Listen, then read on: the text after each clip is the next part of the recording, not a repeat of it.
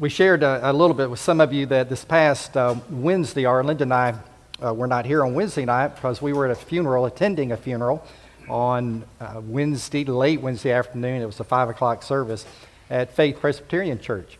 And our son-in-law, his brother, 49-year-old brother, passed away with COVID. And our older son had known him while they were at Auburn, and then later we would have connections. Then his brother, our son-in-law, James, would marry our youngest daughter. And Micah, they sang that song to end the service. So I've instructed my family, when I die, I want that song. That's a beautiful, beautiful song. What a wonderful way, what a wonderful reminder that we will feast in Zion. Wonderful, wonderful message. Thank you for doing that today. Amen. Let's take our Bibles. Let's turn to Acts chapter 6. And you may want to also turn to 1 Timothy chapter 3. Brother Brad read that for us already. But we're going to be looking at both passages of Scriptures, Acts chapter 6 and 1 Timothy chapter 3, briefly this morning before we get to laying on the hands of our deacon candidates this day. When Jesus came, remember, he came to establish his kingdom on earth. And establishing his kingdom of earth meant that he had to have a band of men. He got a band of men, 12 of them. He got them together, and he just invested himself in their lives. Possibly 18 months, 24 months, he invested in his public ministry of some 3 years. And during that time, he showed them what it was to love the Father, to love God. And so he taught them how to do this by his own example, by his word, by his testimony, demonstrating that and helping them to understand what that meant. He also would teach them the importance that one of the things he came to do was he came to defeat Satan. He was going to break the lock of Satan in this world. So he was going to destroy the works of Satan. But he also would help to deliver us from the power of the grip of death in our life as well. But he also ultimately died on the cross. While he did many things, the main reason he came, he died on the cross for our sin so that our sin might be forgiven, so we could be in right relationship with God, and that we could feast in Zion one day in the presence of our great God. And he gave us a glimpse of what the church was supposed to be. But he didn't give us all the information of the organization of the church. What he did was through inspiration, just like he inspired the Word of God, he inspired men in that day, such as Paul and others that were in the New Testament church. He inspired them to help to organize the church, to help us to administrate the kind of things that we need to do in the life of the church. And so as he gave that to these men, they in a most amazing way, helped to give practical application to the truth, armed with doctrine, armed with the truth of God. And in a very practical way and in biblical history, they helped to give a foundation of the church. One of those areas happened to be with leadership. How would the church be led? And so there was the establishment of pastors and deacons, the two key leaders in the life of the church. In 1 Timothy chapter 3 and verses 1 through 13, we have the qualification of those first leaders. And those leaders, we don't have any indication what they're supposed to do in this passage of Scripture, but we are told what they are supposed to be. Folks, being is always before doing. We have to be what God wants us to be, and that speaks of character, the character of God, and how we are supposed to have that character in our life. And so whatever the position, whether it's pastors, staff, whether it be the deacons, there's always that emphasis, as we'll see in a moment, about the leadership being right in their walk with God. Then there is the doing the work of the church. Now when Paul talked about who was involved in the church in Philippians chapter 1, verse 1, he talked about the holy people of God. That's you. And then he talked about the overseers, which is just one of those words, a generic word that was used for pastors and bishops and elders and superintendents, but he also mentions deacons. So today we're here because we have 3 men that you have chosen that have not been ordained, but you believe are men who are worthy to be ordained into the deacon ministry, into the body of Christ. And so, armed with that decision, that you made that decision, we're going to look at what the Scripture has to say about the origin of deacons. So let's begin there. Let's look in Acts chapter 6, and we see the origin of deacons. In those days, when the number of the disciples was increasing, the Hellenistic Jews, along among them, complained against the Hebraic Jews because their widows were being overlooked in the daily distribution of food. So the 12 gathered all the disciples together and said, "It would not be right for us to neglect the ministry of the Word of God in order to wait on tables. Brothers and sisters, choose 7 men from among you who are known to be full of the Spirit and wisdom." So let's stop there. This is the origin of what we believe are the deacons in the life of the church. It came about because of a problem. It came about because we have in Jerusalem at this time, we have what we call the Hellenistic Jews. These were the Greek Jews. These were the ones that were outside of Jerusalem that had adopted their Greek culture. And they had given up some of the Jewish practices. And then you have the Hebraic Jews. Those are the Orthodox Jews of that day. They were still living in Jerusalem, and they had kept a lot of the rituals and the practices of the Jewish faith. And it seemed that in the early church, right here, many people had gathered, maybe staying after Pentecost and making Jerusalem their home. There was the need of food distribution. There had to be a sharing of food. And so in this case, we find that there were some widows, both from the Hellenistic side as well as those who were the Hebrews, that they were not being treated fairly. These Hellenistic Jews said, hey, more going to these Hebrew widows than to us. And so there was a problem within the church. And so the apostles recognized this and said, hey, you need to choose. You need to help us here in this ministry. So that's the origin of deacons. There was an issue in the life of the church. And even to this day, while the Bible only ordains 2 key leaders, and that's the pastors and the deacons, the church has always been about the practical nature of solving issues and problems. Here is the start in the early church. Well, let's look at the need for deacons for just a moment. Well, the need came out of the fact that there was a needing of people to help serve the tables. That the deacons, the Scripture tells us, they had been overwhelmed by that. And they said, we're neglecting the ministry of the Word. So we continue in verse 3. We will turn this responsibility over to them and give our attention to prayer and the ministry of the Word. Verse 5. This proposal pleased the whole group. Can you imagine Baptists agreeing 100%?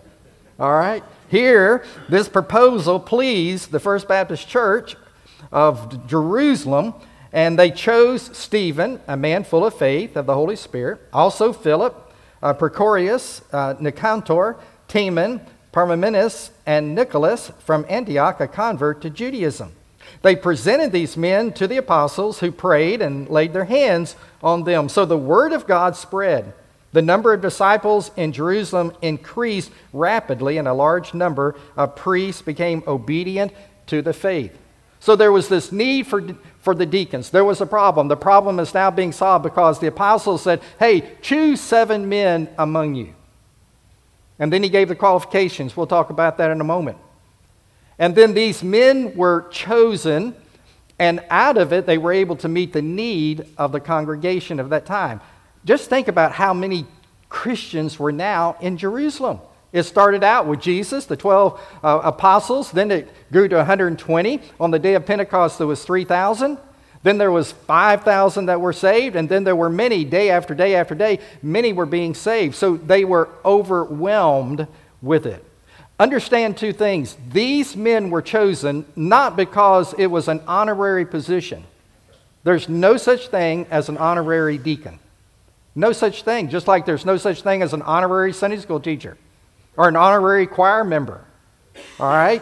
They were chosen because they were visible, they were servants of the church. And something else, they were not chosen to be the authority now in the life of the church. That's not why they were chosen. It was not from an authority position that they were chosen. They were chosen because there was the need for servants in the church, and people recognized them, that these men had been serving in the church of Jerusalem. That's why they were chosen.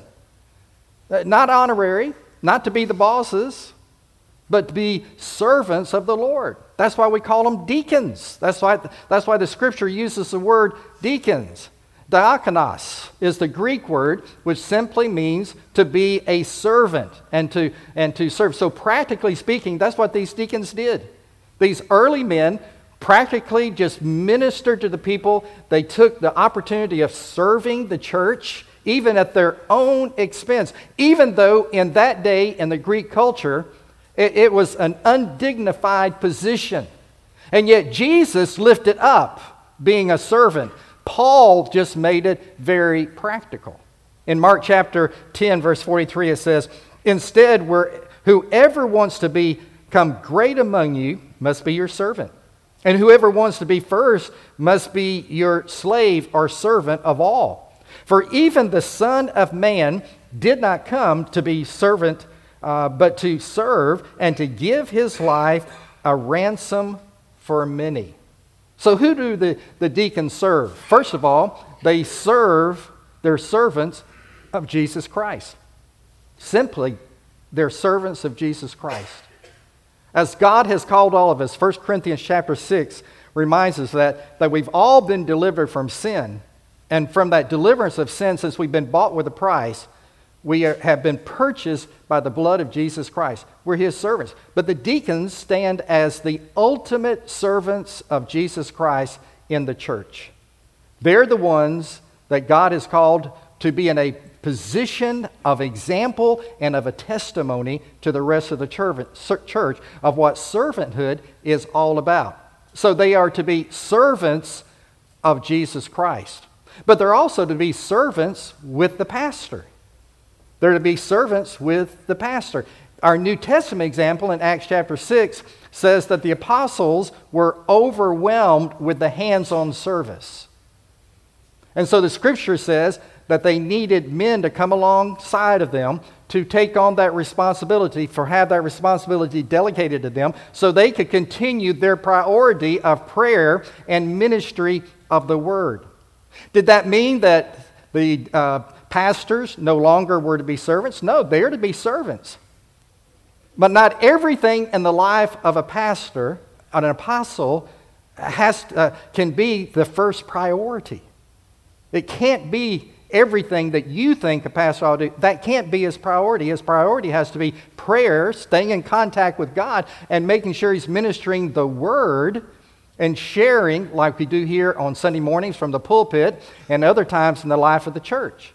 Now, yes, Ephesians 4 does say that the pastor has responsibility of training and of equipping and of encouraging, and whether it be the church staff, the church leadership, and the members of the body, he has to do that. But his first responsibility will always be with the Word of God, sharing it with the people of God, and then leading and guiding, but there'll be a lot of tasks that needs to be handed off, needs to be delegated. The deacons do not take the place of a pastor. They work with the pastor to accomplish ministry, the hands-on ministry in the life of the church. And so they are servants of Jesus Christ. They are servants with the pastor, but there's a third area, and that is that they are servants to the church members and to lost people, to the people of God. First of all, they come alongside church members, and they are to help with the hands-on, with ministry that is needed. For these first deacons, it was to wait on tables. That might seem like a menial task, but it was very important in the early church.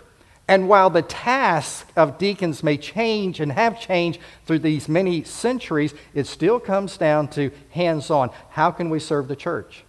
It may be the widows and widowers. It may be ministering the benevolence. For sure, Lord's Supper, one day we may be able to hand out trays again. But help with the Lord's Supper. Maybe taking the Lord's Supper to the homebound and sharing it with the homebound. There are a number of ways. Leadership, they take on leadership roles, whether it be committees or teams. They have leadership positions that they are serving in the church. It may be Sunday school teachers. It may be on missions both locally in our state and our nation and foreign. And on we can go. I know we have many at Elkdale, as in many Baptist churches. We have Gideons who love and have a heart for going out and passing out Bibles, and they represent their church. They represent Elkdale in doing that. And so on we could go with multiple ministries of hands-on that they could serve the body of Christ and could serve the members. But also they have to serve lost people. Because if they're going to follow the calling that God has put on all of us, they're going to be examples of evangelism. To be sure that they're trained in evangelism and that they're sharing their testimony, they're sharing their faith in Jesus Christ. They will be an example of how a member of the body of Christ is also to look outward and to reach out to lost people that are around us. So deacons came about because there was the need of servants in the life of the church. Well, what about the qualifications? Let's look at the qualifications for just a moment of these men. We read about 3 of them in Acts chapter 6, and there's a multiple number in 1 Timothy chapter 3. But let me begin first with this little illustration. There was a little boy. He was saved in his church, an older child. And he was sitting in the pew one Sunday morning, not long after he had been saved and baptized into the congregation. And he was sitting next to an older gentleman, and the older gentleman looked sad. He looked up into that gentleman's eyes. He said, "Sir, are you saved?" And the gentleman responded back to the little boy. He said, I want you to know, young man, I've been a deacon for 30 years. I've been chairman of the deacon 15 of those 30 years. And the little boy looked at him and said, "Well, Jesus doesn't care whatever's happened to you, but he wants to save you right now." And I share that story because, let's face it, deacons have to know Jesus Christ as their Lord and Savior. They've got to know Jesus, and they've got to have a walk with Jesus. And I'll tell you the reason I bring it up. In the years of my experience, and we always vetted as your 3 men were talked to and shared their testimony and their calling. There was a time when we were doing this in Prattville, and we had talked with this young man. He had been in church. We had been a Sunday school teacher, and we have known he grew up in the Prattville community. And he had been elected as a deacon, and we were going to ordain him. But in the deacon's meeting before the ordination, he was sharing his testimony, and something we had not heard before. He talked about making a decision when he was a boy, 9 or 10 years old. But then he said, and he was baptized then, he said, but I believe I was saved as a college student when I was away at school. And when we began to talk a little bit more about it, found out he had never been baptized by a believer's baptism. He didn't have his baptism in order. And here we were about to ordain a young man to be a deacon, but he didn't have his baptism in order. Because that baptism way back there as a 9 or 10-year-old boy, that didn't count. If he wasn't saved till college, then he needed to get the baptism in order, be baptized as a believer in Jesus Christ. And so it even put more of a responsibility on pastor staff and deacons vetting to hear the whole testimony and to be sure, not just take it for granted because they've been around a while or grew up in the community. So it begins with salvation. Now listen to what we read in the book of Acts, what Luke records for us. And it begins there in verse 3. "Brothers and sisters, choose 7 men from among you who are known." Let's stop there. Who are known. The men that we are electing, they are known in your church. They're known in the community. They have a reputation. They are worthy of respect. And that's what, in the early church, the people that were known, these men, and so they had already been proven, as we'll see in the 1 Timothy passage in a moment, how important that is. Notice also they have to be full of the Spirit, not only known by the congregation, full of the Spirit. Now, that word full of the Spirit, the word full, it's not talking about the quantity of the Spirit. Folks, the moment you become a Christian, Jesus becomes your Lord and Savior, the Holy Spirit enters your life. And He bears witness that Jesus is your Lord and Savior. And it's the Holy Spirit that gives you that power. And that gives you the conviction of sin. And we could go on and on about the Holy Spirit. So when we say full, we're not talking about the amount. No one person has more of the Holy Spirit than anybody else. But what a person can have when they are full of the Spirit is the quality of that experience. And we want men who have the fullness, meaning the quality, where they are sensitive to the Word of God. They're sensitive when God speaks. So they are full. It's speaking of their total surrender to the Holy Spirit being in their life. Yes, we have the Holy Spirit, but are you full of the Holy Spirit? Is there a quality where you're listening, totally surrendered, so sensitive to the Spirit? We need men like that. Notice also it says full of wisdom in verse 3. They are full of wisdom. Solomon prayed for wisdom.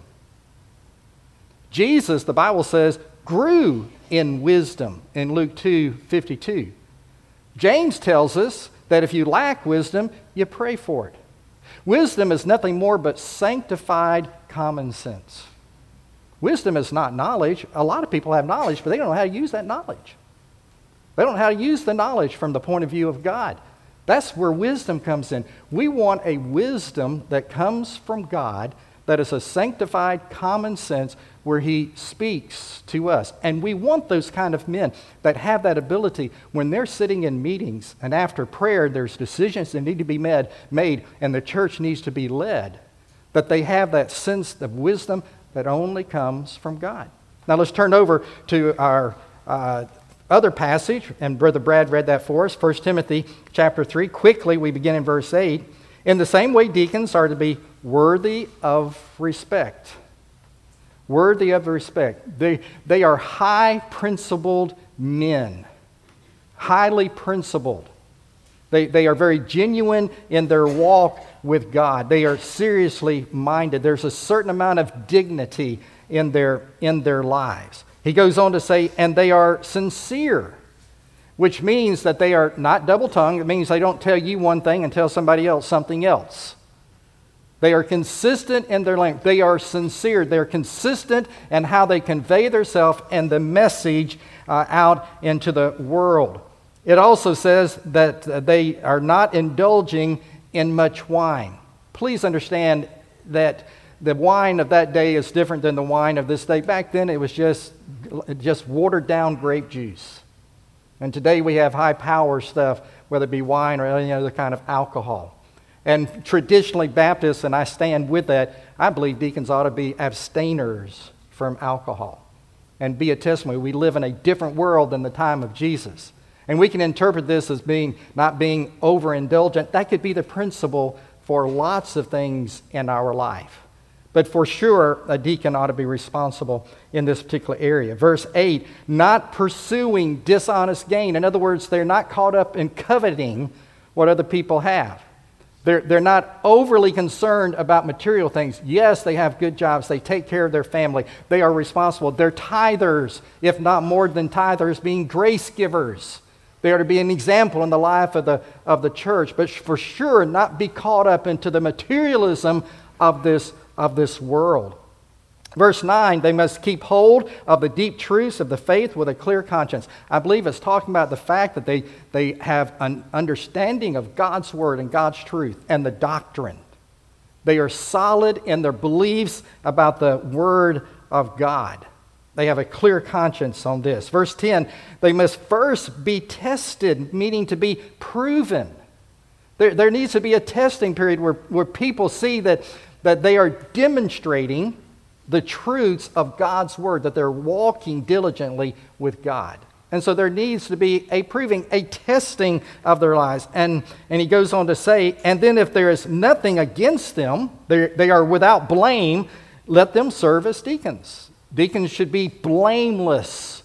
There should be no more rumors out there about how they're living their life. We should know consistently what they do in the church and what they do in the community. They have time. So in other words, no novices, no young Christians None that have just come on the scene. They need to be proven in the life of the church. They're chosen because of their leadership and servanthood. And so we want to have time to look at that. Verse 11, in the same way, the women, and basically we've taken this to mean the wives, are to be worthy of respect as well. Principled, women of integrity, not malicious talkers, not gossipers, not loose with their conversations, but temperate, meaning they're under control, self-control, and trustworthy in everything. They are faithful as well. And people look at the deacon's wife and see that she is a complement to her husband. Not an I, but an E, side by side, working and serving with God and the life of the church. Verse 12, a deacon must be faithful to his wife. Faithful to his wife. I know that traditionally we have read this from a King James Version, one wife at a time. And there's differences. Is that talking about just having never been divorced? Or is it taken literally from the Greek, one wife at a time, and speaking against polygamy in the Greek culture?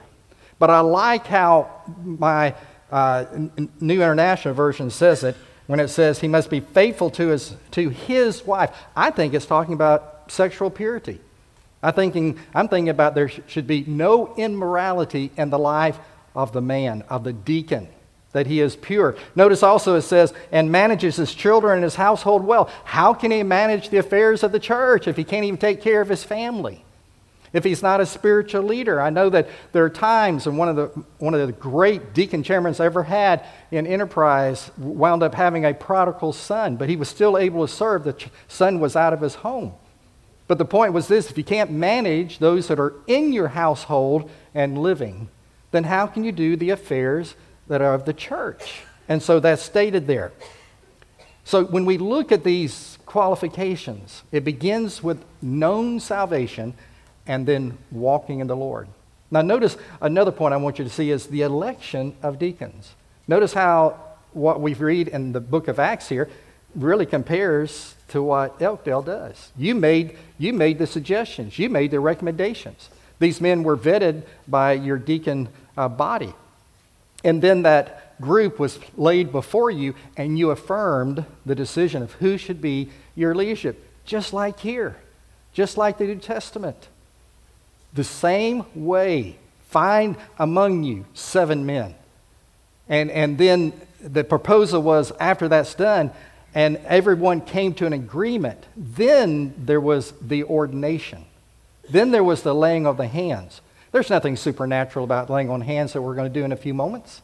Nothing supernatural about it, except that it's just an Old Testament way of recognizing the impartation of God's gift of grace upon these men. God's already chosen them. All we're doing is we are agreeing with God. Of all things, think we're agreeing with God. But what we're just saying, we're affirming what God's already done in their life. We've recognized that. That's why He inspired you. He illuminated your hearts and minds to choose these 3 men at this particular time. Now let's look at the results of a deacon ministry. There are 4 things the Scripture tells us here that happened in the church when they came together and they agreed. The first one is unity. There was unity in this body. That unity was seen in the fact that, hey, we have a need. We have a need. And they came together to solve the need, to solve the problem. And so it was to present these 7 men. They came together. One of the curses of Christianity is murmuring. Murmuring. Here it uses the word complaining. Paul would talk about this in Philippians chapter 2, verse 14. He'd talk about this complaining, this murmuring.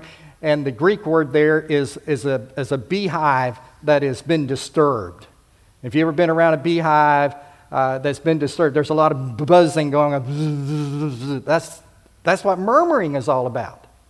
And let me tell you, complaining, grumbling, murmuring, those are not spiritual gifts, folks. Those are not spiritual gifts.